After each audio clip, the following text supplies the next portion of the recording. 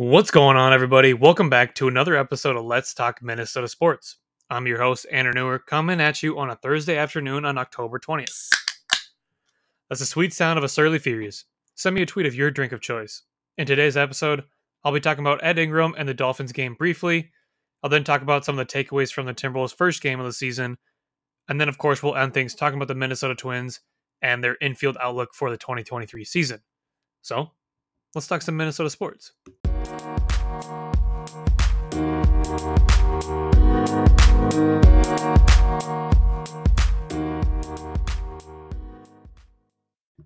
Today's episode is brought to you by Eric Mulsather at Coldwell Banker Realty.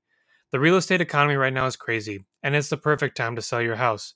Whether you're looking to sell, invest in real estate, or find your next dream home, then Eric Mulsather at Coldwell Banker Realty is your guy. Eric is committed to bringing you an experience that goes beyond just buying or selling a home. If that sounds like you, give Eric Mulsather a call at 651 357 6528 or email him at eric.mulsather at cbrealty.com. That's Eric with a K dot MOLSATHER at cbrealty.com and tell him Andrew sent you. Let's begin things talking about the Minnesota Vikings. It is a bye week this week, so I will not be going over the preview, but I will be doing that next week on, I guess, Thursday's show when they play the Arizona Cardinals. I always want to double check. Arizona Cardinals. So I will be talking about the Arizona Cardinals game in next week's pod. So be sure to stay tuned for that. Today we're just going to go over the recap briefly, just because, I mean, by now, it's so long. It's been so many days, so we'll just kind of recap it a little bit and then talk about Ed Ingram a little. That Dolphins game was kind of, I was nervous still, just because, you know, well, I guess you have to be nervous. It's Minnesota sports. They're always going to make it um close. I was going to say competitive, but I don't even know if that's the right word, because Minnesota is a better team than the Dolphins if Tua is not playing. If Tua is playing, then that might be a totally different conversation to have, because when Tua was healthy, the Dolphins looked really good. Since he's been out and kind of dealing with those injuries, they've had Bridgewater go down, they had Tua go down, and they've been they've been sliding a little bit. And you saw it 2 weeks ago, actually. You saw 2 weeks ago that they lost to the Jets like 40-17. So it was kind of a nerve-wracking game, just because even without their quarterback, you're thinking, what if this is the game that they, give up? Like, you can think of like a couple years ago when Josh Allen was making that start, or even Cooper Rush. Like, there are games that stick out, and this was one of those games that kind of had that feeling. And they did benefit from Skylar Thompson leaving the game with the injury. I don't know. I guess, like, I haven't checked up on the Dolphins injury report. I don't know how he's doing now, but he looked good in the brief time we saw him play. So apologize to Skylar Thompson and all Skylars out there for saying you can't lose to a quarterback named Skylar Thompson. He looks pretty good. And he kind of got screwed over by all those penalties. They committed like 5 on that one drive where they were marching downfield, just setting up for a score. Ended up having to punt. The Dolphins pretty much cost themselves the game in that sense. I thought, they committed 10 penalties for 97 yards, which is a shit ton. Like, that's a lot to have to like overcome. And it just felt like every time the Dolphins got something, it was always a penalty on themselves, which just kind of like pushed back their momentum. The Vikings only committed 2 for 20 yards, so a lot more discipline on their side of things. Is, again, like, both teams didn't play great, and they kind of just allowed each other to stay within striking distance. But the Dolphins, like, messing up that many times, really kind of just shot themselves in the foot. And once Skylar Thompson did leave the game, personally, I thought that Teddy Bridgewater would play a lot better, only because we've seen kind of what he's done in the past as a backup and as a starter, Minnesota firsthand. But he didn't look great, and you're kind of starting to see why he hasn't been a full-time starter. He shows flashes, he does things, but at the same time, he's not that same player he was, maybe 5, 6 years ago or pre-injury. Like Bridgewater has lost a step in that sense. He looked good with the Saints when Drew Brees was out and everything, but it's tough to say. Bridgewater kind of the Vikings benefited though from Skylar Thompson leaving. Bridgewater couldn't make the passes really. He couldn't scramble like we've seen in the past. And I mean, it doesn't help when you have Zadarius Smith kind of breathing down your neck. He had 11 pressures that game and he just made their life hell. Zadarius Smith has looked incredible. I tweeted out the other day asking people if they thought Zadarius Smith has been the Vikings' best defender. And it was pretty much unanimous that he has been. And I agree. So I'm not going to talk too much into like what Zadarius Smith has done, against the Dolphins and in the past, because I will be coming out with an article maybe Saturday. I'm not really sure. I've already put out a bunch of Timberwolves stuff this week, so I'm kind of spacing some things out. So I will have a Zadarius Smith article coming out later this week and kind of just talking about his impact on defense and what he's been able to do, just last week and this entire season as a whole. So the defense was good. This was probably the best game we've seen from them. I mean, they made a bunch of takeaways. They created a bunch of takeaways. I guess that's the better word for it. They they sacked the Dolphins 6 times.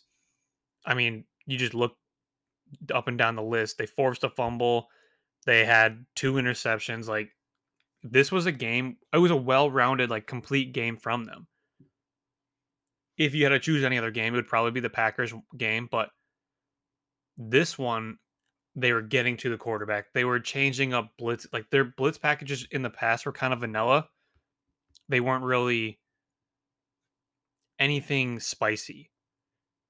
Where this week they're kind of changing some things up and giving the Dolphins different looks. And I don't know if that's a factor of you're starting Skylar Thompson and then Teddy Bridgewater, or if that's we're starting to understand the defense a little more. Let's upgrade it and kind of make it a little more complex. And the more complex it gets, the better the defense will be. And we've kind of seen this defense improve week by week. You can ignore the Chicago game. I thought that was a step back. But this Miami game, and yeah, maybe it is the credit to the who is the quarterback, but the defense did look a lot better. They were getting to the quarterback. They were getting sacks. They were, you know, causing fumbles, creating interceptions. Like they were just creating turnovers, and you know, it was really encouraging to see. And moving forward, hopefully that's the case.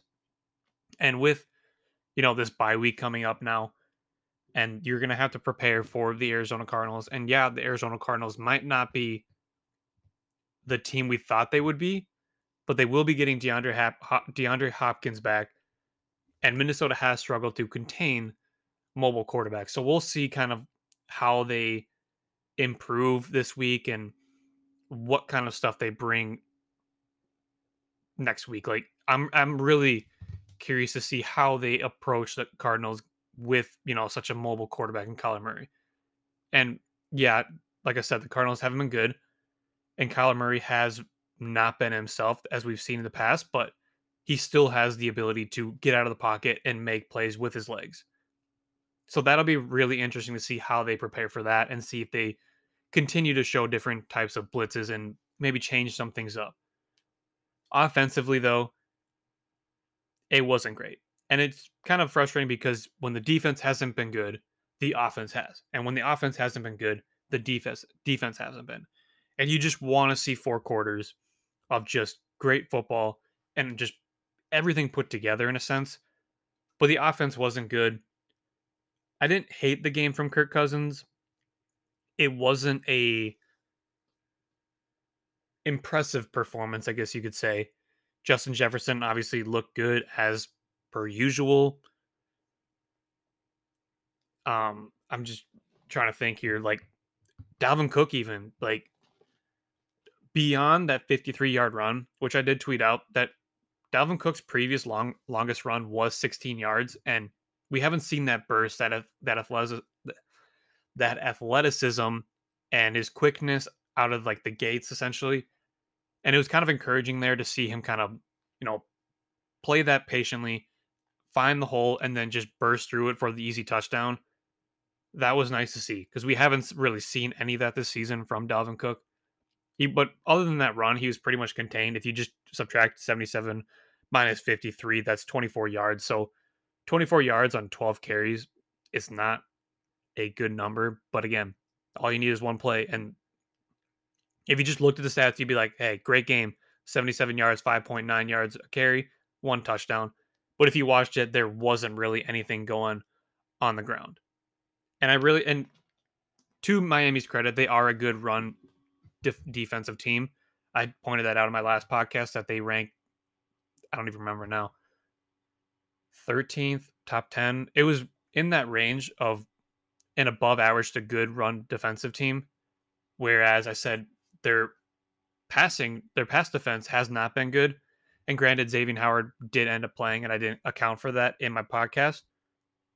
But beyond like just Xavier Howard, the Dolphins they did rank 30th out of 32 teams in like their pass defense. So I really thought this is a game where Kirk Cousins, Adam Thielen, and Justin Jefferson would really show out. And we didn't get it, but it doesn't really matter because the Vikings won. And that's all that really matters. And again, I've said it before in the past. Some of these close games is because Kirk Cousins has not played well, but they are also 5-1 because of Kirk Cousins. So it's kind of take it, say what you will, but offensively, hopefully they will improve. You don't really expect an offense that consists of Adam Thielen, Justin Jefferson, Kirk Cousins, Dalvin Cook, Irv Smith, KJ Osborne. Like there's so many weapons that they will be able to utilize in the future that I'm not really concerned about that last performance. My other note from the game, Ryan Wright, he's a beast. Not much else to say. Just kicks it. He's the punt god. I just want to touch up on Ed Ingram. I tweeted last night and it seemed to get a lot of buzz. And I think a lot of people kind of misconstrued it of like what I was trying to say. So the tweet was, I said, this season, Ed Ingram has given up 21 QB pressures, which is the most amongst guards. Should the Vikings explore a trade or continue to develop their second round pick? And a lot of people took that as I was saying they should trade Ed Ingram. And I should have clarified a little more, but I didn't feel like I had to specifically say, should they explore a trade for another guard? Because I didn't think people would assume that I would think about trading a second round pick 6 games into the season. But that's on me. The point was, Ed Ingram has given up a lot of pressures. And I don't know exactly if some of that is due to Garrett Bradbury. Bradbury's numbers look better, but he necessarily hasn't been playing all that great. He's just been kind of getting covered up by other players around him. And then Ed Ingram is not good in the pass. He's got a PFF grade of like 30 something. We've seen him, like I said, 21 QB pressures. That's a lot. That's the most amongst the NFL. But he's really good in run situations. And that is encouraging. It's not like he's just bad on both ends. He's good at one. And eventually, he's a rookie, 6 games into his career. That will improve as time goes on and the more reps he gets. It wasn't like Christian Darrisaw was an impressive offensive lineman last year. He showed different glimpses of everything. But this season, Christian Darrisaw has been one of the best left tackles. And maybe we see something similar with Ed Ingram. Talented player, fell to the second round for obviously off-field issues that I've kind of brought up before in the past. But Ed Ingram is a talented player. I'm not worried about his pass blocking situations. If you're curious, I did say that I wanted the Vikings to continue to develop him and they shouldn't explore a trade. The only way I'd really ever explore it is if like you're really concerned about Ed Ingram's like mental confidence on the field, and just kind of removing him and allowing him to learn from afar would hopefully improve that confidence or just show him different things that he was missing before. But I don't think they should trade him. I don't think they should trade for a guard, and they should just continue to develop their second round pick. All right, let's talk about the Minnesota Timberwolves. I'm not going to dive too deeply into the first game because there is still 81 more games, and whatever we saw in game one could be drastically different than what we see in February and January. It was kind of like the preseason where I talked about that first game against the Miami Heat, and we were thinking, hey, Nas Reed might not be even in the well, he's not in the rotation, I guess, but maybe Nate Knight's the guy. And as we all saw, Nas Reed clearly outplayed Nate Knight as the preseason went on. So not going to get too far into this. We're gonna just kind of briefly talk about the Timberwolves. I already, if you didn't see, I posted a Wolves centric podcast earlier this week with Michael from Wolves Talk, where we just kind of previewed the Minnesota Timberwolves season and what we might be able to expect. But what a game! This gave us flashbacks like to that Memphis Grizzlies series where the Timberwolves go up by a big number and then just let it all crumble away.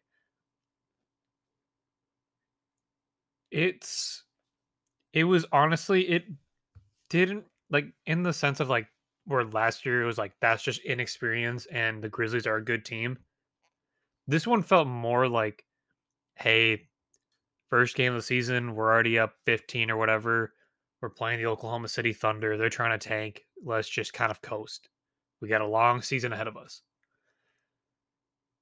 These are NBA players. They're not just going to give up that easily. And yeah, the Thunder might be trying to tank for Wembenyama, but the players necessarily aren't because these are still guys who are playing for their next contract. They're trying to impress. So, all things considered, the Oklahoma City Thunder do have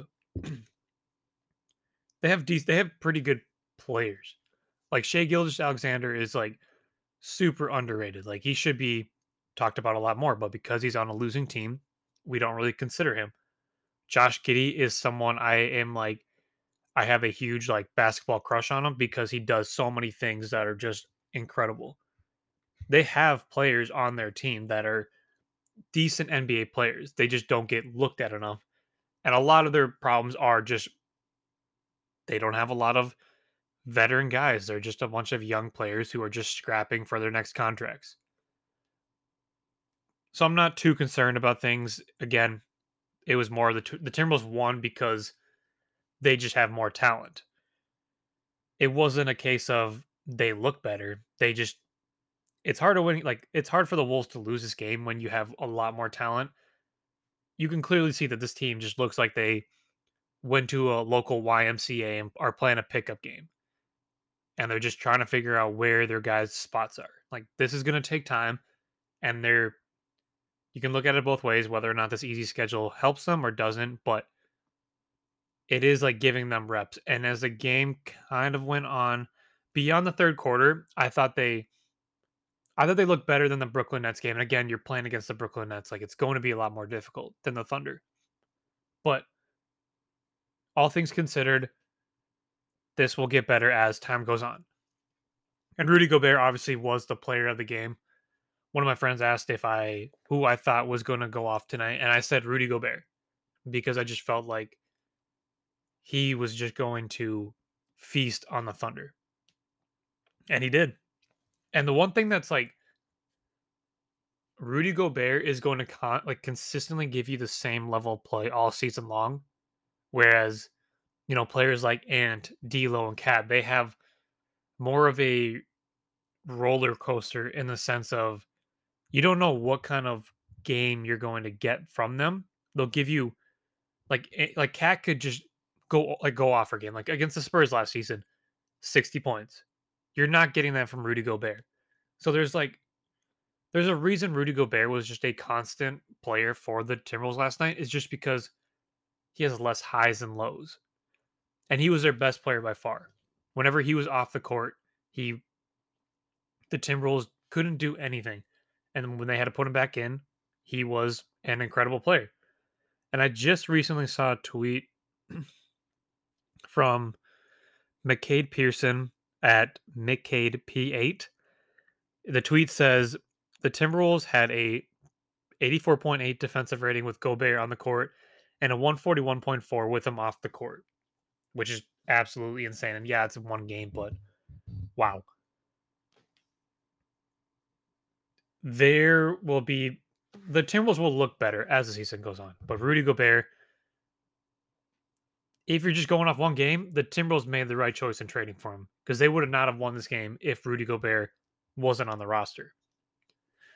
Karl Anthony Towns needs to add muscle. It's clear that he's still working his way back and he's trying to build himself some stuff up because he was kind of getting bodied by Lou Dort.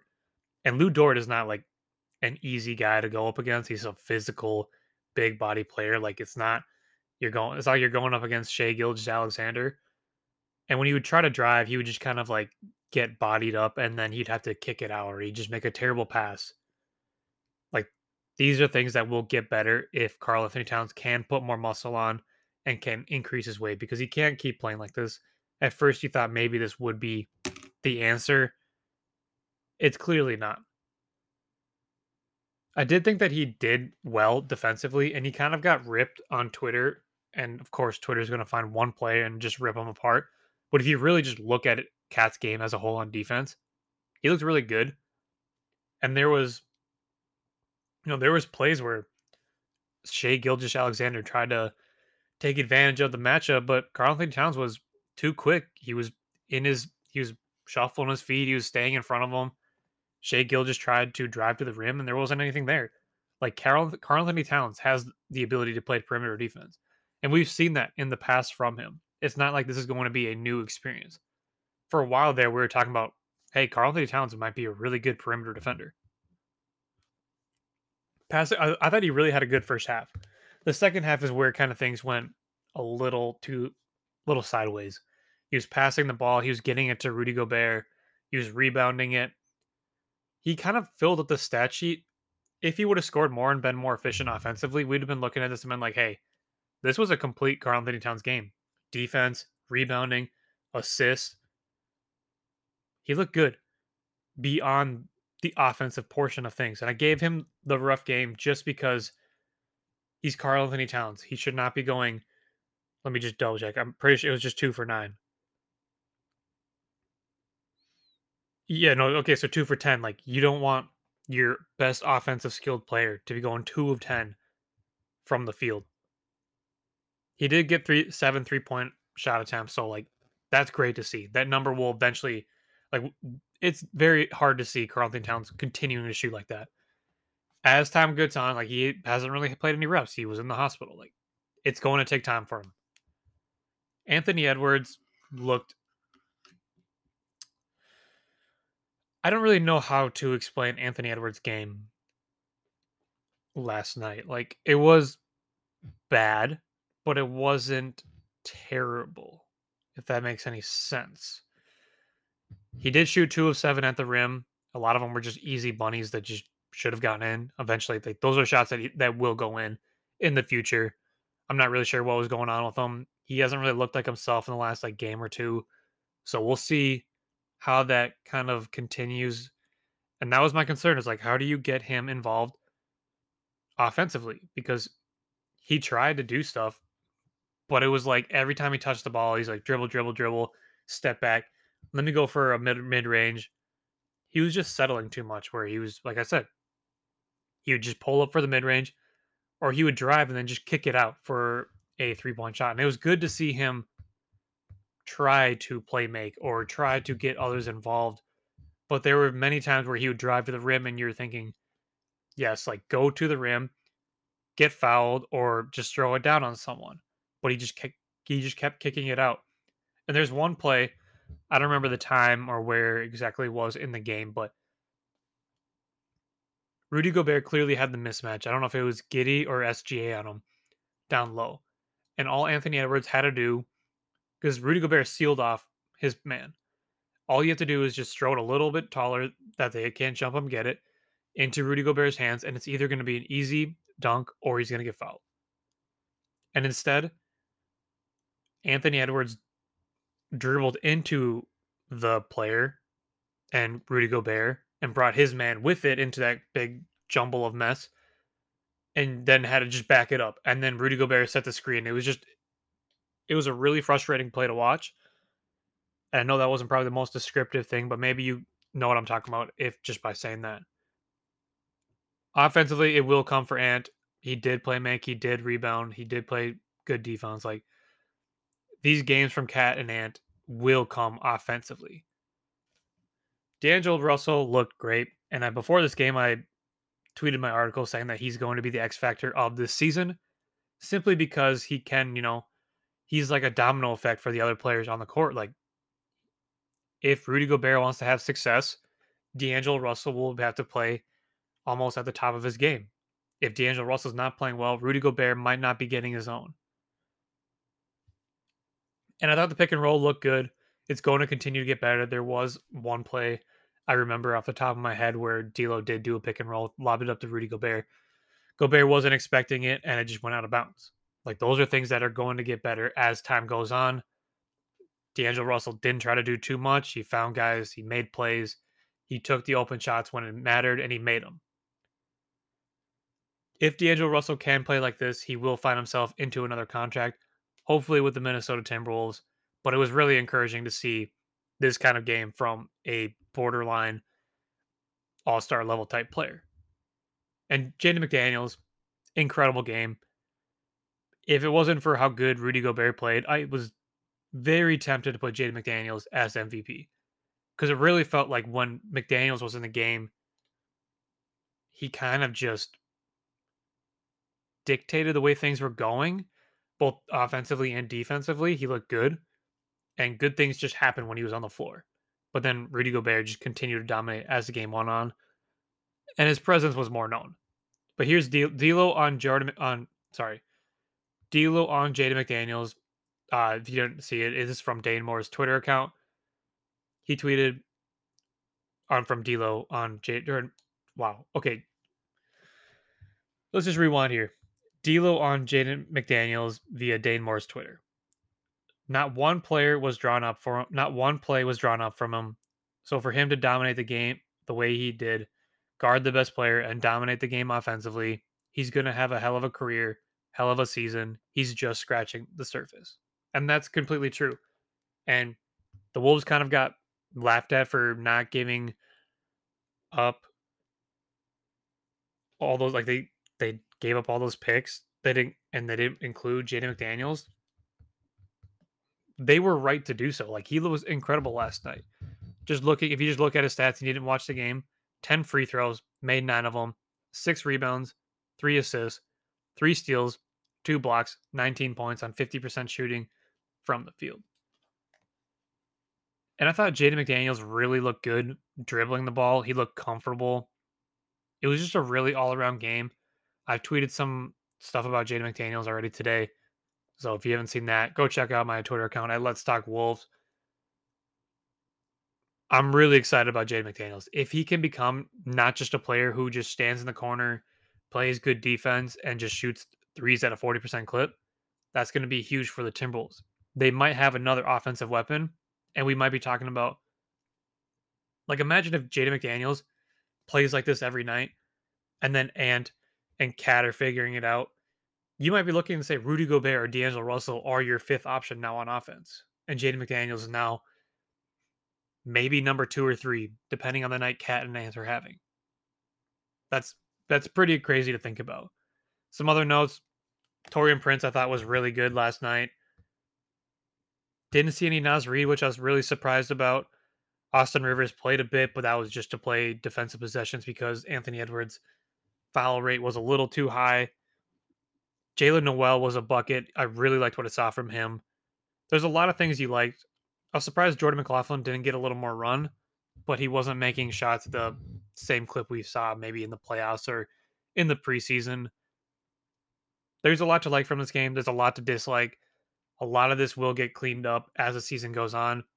It's just going to take a matter of time for this group. Like they have not played many minutes together.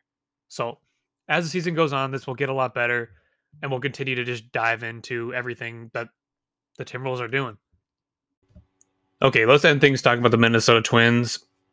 If you didn't see or didn't know, I did a outfield outlook on my last week's pod, so be sure to go check that out. I just kind of briefly talk about each player, on the 40-man roster and kind of what, briefly just talk about what to expect next year and kind of review their season as a whole. This week we're just gonna be doing the infield group, and this is just meant to be just a quick like glimpse of what they did, what to expect. Like I will be talking about these players, a lot more in depth, like in the future as this offseason kind of goes on. Like right now, we're just kind of slowly building up to the offseason. Like I'm not going to just dive straight into each specific player and talk about what they should do for an hour. I can, mix things up and kind of break it down player by player as the weeks goes on. Like, for example, I will be talking about Gio Urshela. His is a complicated situation, much like Jorge Polanco. Like, what do the Twins do in those situations? So just moving forward, like this is just a brief thing. We'll talk about the pitchers and catchers and everything else. But let's just talk about Luis Ariz. His is pretty much there's a lot of like the outfield one was more a little more complicated because there's so many different players because there's only three positions to play at each guy. Whereas the infield, a lot of the Twins players are, they can mix and match around. Like they're utility players in some sense. Like where Jose Miranda can play first, third, Luis Ariz can play first, second, short. Like they have a bunch of guys that can mix and match. And just as a heads up, I don't talk about Nick Gordon or Alex Kirilloff here because I kind of touched up on them like in their outfield outlook, and I did briefly talk about their infield ability. So Luis Ariz, like, what is his position? And that's what the Twins are going to have to figure out this offseason. Is he going to be their longtime first baseman? Is he going to play second, DH? And obviously, the main point for Luis Ariz is to get him everyday at bats. Like, do you remember in the beginning of the season when we were all so upset at the Twins for not playing Luis Ariz every day? And it was really frustrating because it's like, how do you not see him as a future batting title winner or just a plus 300 hitter? It wasn't really hard to see. We've seen it in the past from Luis Ariz. It wasn't like this was some small sample size, but it was frustrating. And eventually the Twins kind of caught on and realized, like, hey, maybe we should play this guy who can hit 300 and get multiple hits each and every day. So that's going to be the main goal is just finding out where his position is. He was a fine first baseman. I wouldn't say he was impressive. Maybe I mean like he was impressive like in the sense of like giving his size and what he was able to do with that, but the Twins could easily improve that defensively and both power wise if they found, just another player like Trey Mancini or Josh Bell, etc. Like there are different options, and maybe they go with Alex Kirilloff long term at first, or maybe even Jose Miranda, who we'll get to in a second. But those are two players that like give you more power, and I don't really necessarily care about whether or not your first baseman's giving you power as long as you're getting it from other positions. Because, primarily your first baseman is your, home run hitter. And if you're not getting that from other positions, then you're just playing Cleveland and Kansas City style baseball, which I mean, it's worked for them in the past, but it's still not a feasible long term option, I don't think. So Luis Ariz is either first, second, or DH. And the main thing about figuring out what his position is long term is figuring out what keeps him on the field and healthy. And we saw a lot of like because he transitioned from second to first, he was able to stay on the field a little better, and long term wise it was like long term this season it was better. Like in the past we've seen Luis Ariz in August, September just completely plummet. Where his numbers, you could just tell that his legs were wearing down on him. It's a long season, 162 games. I don't blame him. And this year we kind of saw a little bit of that, but it wasn't to the same extreme that we've seen in the past when he is playing second in other positions. And just putting him at first base and DHing him a bunch allowed him to stay healthy. And I'm not sure if he would have finished the season had he not been in the batting title contention. And obviously that meant a lot to him, and it should. But I'm curious to see like if that played like a role. Like if he wasn't really in contention, would he have just been shut down for the season? And that's always been the biggest thing is how can you keep Arise healthy for the entire season? That's been the case for pretty much every single Minnesota Twins player. So that's going to be kind of the main thing. We don't really need to dive into his season. It was impressive. Like he won the batting title. He's a great hitter. The question is, what do you do with him on the defensive side of things? Jorge Polanco, he's a little more tricky to get into it, and it's a little more cloudy. And so the biggest question is, what do you do with Jorge Polanco? Do you keep him and continue to play him at second base? Do you put him at shortstop if Carlos Correa doesn't re-sign and he can be your shortstop for the meantime? Like if Carlos Correa doesn't resign, you could put Jorge Polanco at short, Luis Ariz at second, and Jose Miranda at first. And then you keep Gio Urshela, or like there's so many different things that Twins have. They have a lot of avenues, but that's just one idea because eventually Royce Lewis will be back, and we'll talk about him again, and we'll talk about him last. But if Royce Lewis is the real deal for your shortstop long term, you're not worried about his knee, then maybe you don't re-sign Carlos Correa.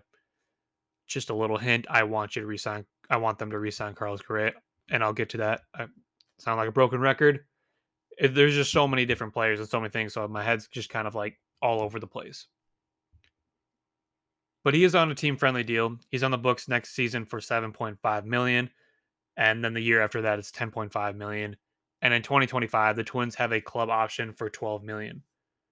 The problem is, while it is a team-friendly deal, he has been dealing with injuries. He's not getting younger. He's going to be 30 next season. And by time 2025, you're looking at a 32, 33-year-old player. Could you move Jorge Polanco for a pitcher? And obviously, that's not a one-for-one deal, depending on obviously who you're getting back in a trade. But maybe you move him for a pitcher along with other assets. And that's a potential option. And maybe that's maybe when you slide Luis Ariz to second base, if that's the decision you go with. The problem with just moving him, like, yeah, that sounds great. You're creating more at bats for Luis Ariz, and you're getting another starting pitcher, whatever. Polanco is kind of like the problem with in my opinion, I do believe that Jorge Polanco is kind of like the heart and soul of this team, and removing him could be detrimental. He's the longest tenured Twin. He made his debut in 2014. He's been with the Twins since he signed in 2009. Like this is not just like get rid of the guy, let's plug in this new one and let's go. Like there is like the whole clubhouse. There is like the locker room sense, and like Jorge Polanco is and has like been like a lifetime Twin, and seeing him go would probably have an impact on the team because these players have been with each other for so long, and the really cool thing about the Twins is like they all have like that Dominican Puerto Rican like background, and that really seems to almost boost like the entire team essentially. Like you see the guys and they're getting along, like they all come from that similar background, and that's what's been really fun to see with the Twins is that they have these kind of guys. And moving him would just kind of almost remove a lot from the clubhouse. But he did battle ankle injuries in the past. He battled a knee injury last year. He was the 2021 like MVP of the Twins season. Are you going to get that again from him? I'm not sure. And we'll get into Jorge Polanco moving forward, but like that's just something to like think about as the offseason progresses. Like, do you move him so that you can create more at bats for Luis Rise at second base? Or there's just so much that goes into it that we will get into it. Carlos Correa, I don't really feel like I need to get too much in the weeds with him. It's pretty simple. You re-sign him. He is a valuable player, and he's one of the best shortstops in the game. I mean, he had a 5.4 wins above replacement, a 291 batting average. His defense was incredible. And on days he wasn't playing, the Twins defense suffered immensely. Like you'd see if Nick Gordon or Jermaine Palacios or whatever was making that same play, they couldn't do it. Whereas Carlos Correa made those incredible throws with his arm strength that not many players are able to do. And just moving, if you re-sign him, that's encouraging for other free agents. Like, yeah, I'd love to come to Minnesota to play with Byron Buxton and Carlos Correa. He brings winning attitude. He's been to the playoffs, and if the Twins go to the playoffs, that would be so huge in like breaking that streak of like games they haven't won in the playoffs. So I will keep track of like the whole situation. I will keep you posted. I did talk about him in an article a week ago about his contract. We'll kind of see what happens here, but the simple answer is just to resign him and figure out the whole Royce Lewis and position fitting with other players like in the future. It's a good problem to have too many good players. And again, Jose Miranda's pretty simple. Had an incredible rookie year. You just keep him. You let him play. The only question is he your first or third baseman? And we'll talk about Giorgio next. Jose Miranda has great power. He's a really good hitter. He's actually for being a rookie and a kind of powerful hitter. He's really patient at the plate, which is really impressive for his age and just skill set. Defensively, he did improve a lot.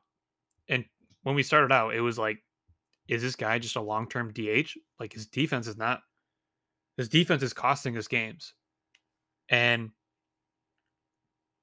that mindset or just idea shifted a lot as the year went on. And he didn't really get many opportunities at third base. He had 62 chances, created 3 errors, 952 fielding percentage, which isn't good, but he didn't really have many opportunities. But at first base, he had a 994 percentage, 3 errors on 536 chances. Just a drastic difference. And again, third base is harder to play than first base. There's a reason your third baseman is a better defender than first usually. So,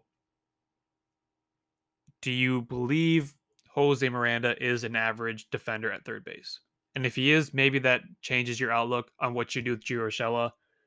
Or maybe you just really like what he's been giving you at first base.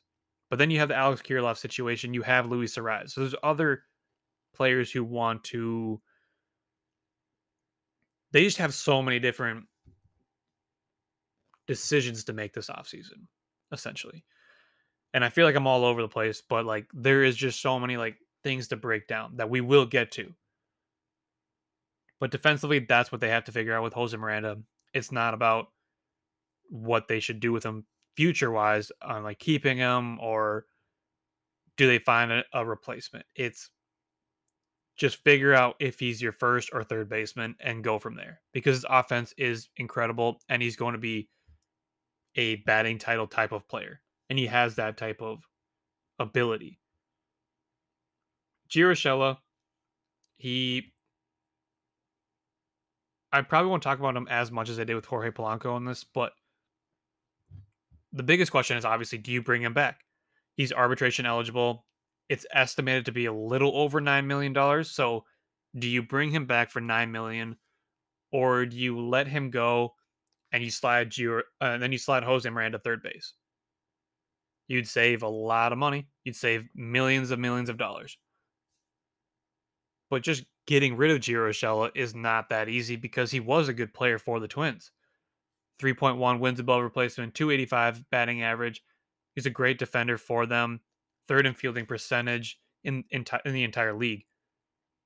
Alex Bregman had the same fielding percentage at 983, but he had more chances, so that's why he wasn't tied for second. But to be in that same ballpark as like those other third basemen, being one of the best in the league, it's impressive. He only had 6 errors this entire season, and he came through in big moments for the Twins. He's a veteran who's been there. He understands it. So, like in the postseason, having him in these situations would be big. And we saw that in late game situations where it was like the moment wasn't too big for him. But he will be 31 years old. So that's the other thing is like, do you bring a 31-year-old back on a $9 million contract when you have a young budding star in Jose Miranda? Or do you play Royce Lewis there at third base if you get Carlos Correa to resign? These are questions the Twins are going to have to assess this offseason. And Miguel Sano, just a quick 30-second thing about him. His time is done with the Twins. They have a $14 million club option with him. It's almost a guarantee they don't bring him back. He's been kind of abysmal the last few years, high strikeout number. He's a good defender and he's got a lot of power, but he just doesn't make contact, which is almost 99% of what you're trying to do at the plate. You wish him well. Obviously, it didn't work out, but it sucks. Air is over for Miguel Sano. Let's move on to Royce Lewis. My guess is that you should bet on him. And if Correa returns, do they just say, Gio Urshela, you're gone? And then that opens up that slot for Royce Lewis to play third. Well, we haven't really seen Royce Lewis play third, even in the minors. But if Correa doesn't return, then you could, like we've already talked about, you can move Jorge Polanco to shortstop. Like they're just, we've already kind of talked about it. I don't want to keep going like, oh, then this player can play here and this player can play here. The point is, Royce Lewis is the real deal. He looked great when he was playing. You can bet on him probably recovering from the second ACL. Yeah, it's another ACL injury, but I almost feel like they're done experimenting with him playing the outfield. Like it wasn't the Twins' fault for putting him in the outfield. He has experience playing the outfield, and that was always the thing. Is like if Buxton's not your answer, is Royce Lewis your center fielder? So the whole idea of like, oh, the Twins ruined his career by putting him in the outfield was just kind of stupid because Royce Lewis was their kind of future plan of playing center field. So moving forward, you can bet on them. They are pushing for a harder recovery, so expect an earlier timetable for him to return, but I don't know if he's going to be able to play, in that first month. They do have other options. Like you can play Nick Gordon, you can play Jorge, you can play Luis, but bet on Royce Lewis. He's an incredible player. And if he's healthy, the Twins are going to be a much better team. And if Correa stays, like that's a three-headed monster of Correa, Lewis, Buxton. And the Twins could be very, very, very good. But anyways, that wraps up our 31st episode. Be sure to follow Let's Talk Minnesota Sports on Apple Podcasts or Spotify. You can also follow my accounts on Twitter at Let's Talk Twins, Let's Talk Wolves, Let's Talk Vikes, and Let's Talk Wild. Thank you all for listening. Cheers.